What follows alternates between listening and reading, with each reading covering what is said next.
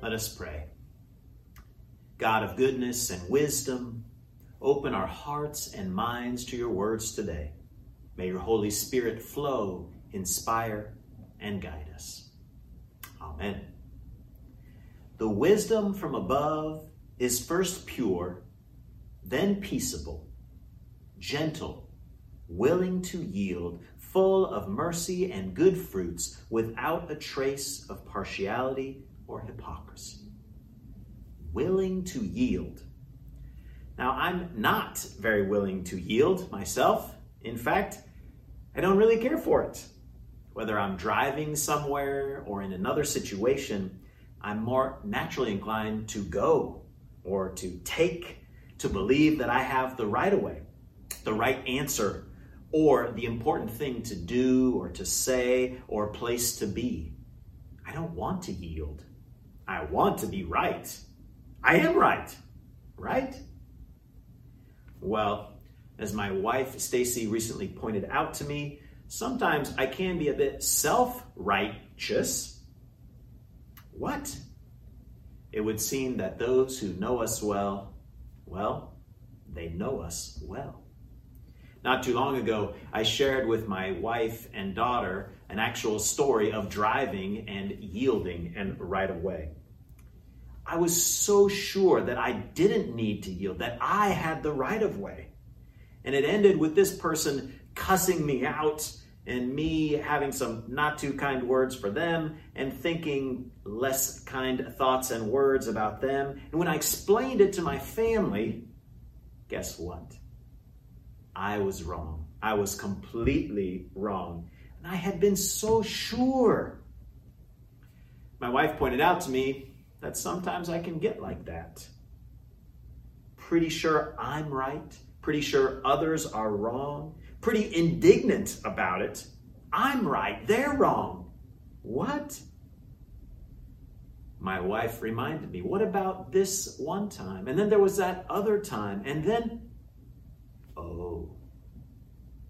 I finally came to the realization that my wife was right and I was wrong. And in fact, I do get pretty upset and act poorly when I'm so sure that I'm right.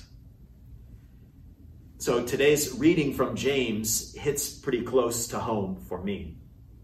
Over these past few weeks, we've been getting some pretty practical, good advice about how to live our lives, how to relate well, and to get along with others. And this week, James continues by encouraging us to find and to follow what James calls the wisdom of God. Now, this wisdom is in sharp contrast to the wisdom of the earth, which we can see reflected in the values of our society today.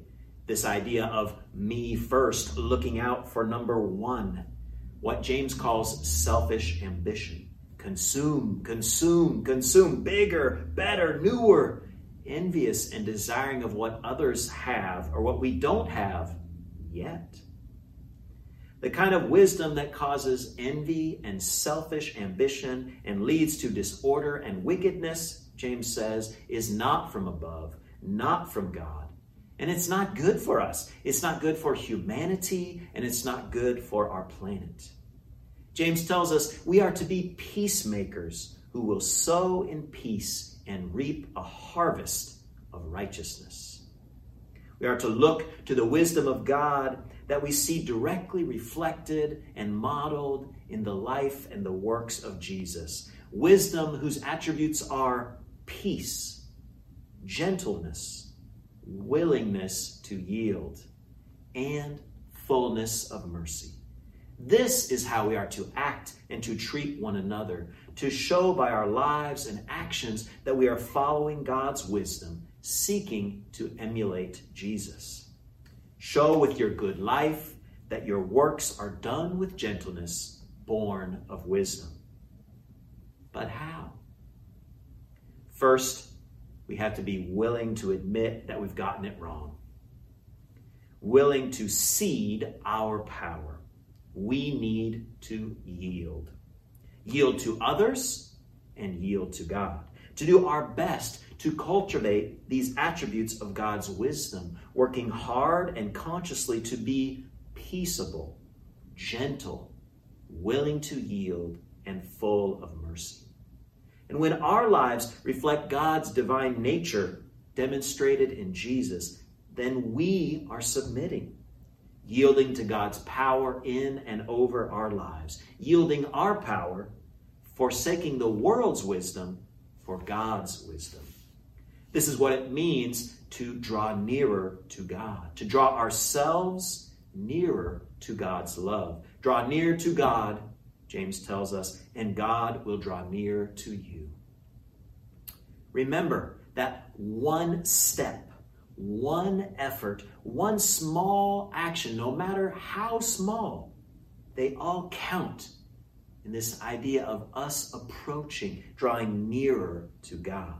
And remember, too, that God rejoices in your approach. God leaps to meet you, just like a happy dog, a joyous toddler, or a lover after a long time apart.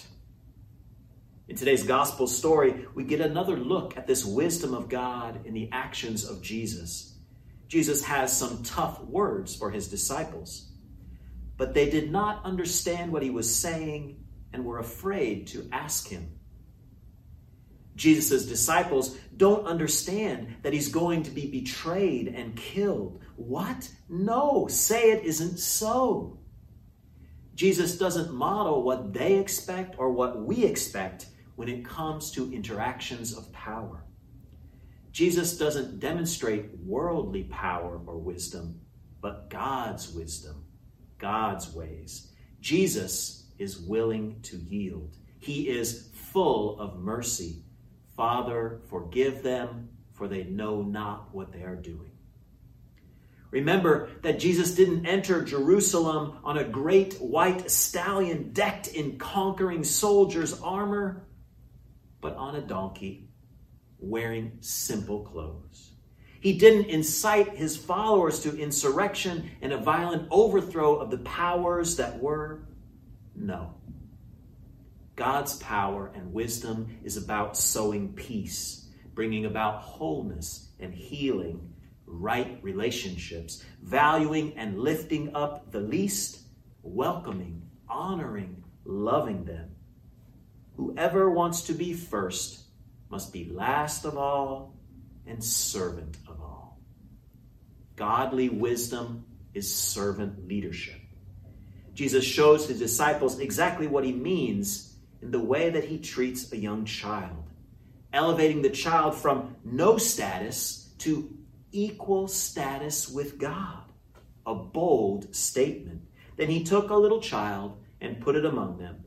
And he said to them, whoever welcomes one such child in my name welcomes me, and whoever welcomes me welcomes not me, but the one who sent me. This isn't, as it's sometimes portrayed, a sweet scene of Jesus loving a little child. It's much, much more. Jesus is tearing down the whole societal structure here. This is the wisdom of God. Earthly wisdom values relationships of power and privilege. But the godly wisdom proclaimed by Jesus lifts up the lowly, the no names, the no power or standings. Sharon H. Ringe calls this scene from Mark's Gospel a powerful and shocking depiction of the paradoxical values of God's will and reign, confronting the dominant values of human societies and assigning worth and importance to every person. Earthly wisdom values things, power, getting ahead at all costs. Godly wisdom values people and relationships. When we yield to others, recognizing their shared value as children of God, when we give up our own power, submit to God, and draw near to the divine, then we are becoming wise in God's ways. And we begin to show with our good lives that our works are done with gentleness, born of the wisdom of God. Draw near to God, and God will most certainly draw near to you. Amen.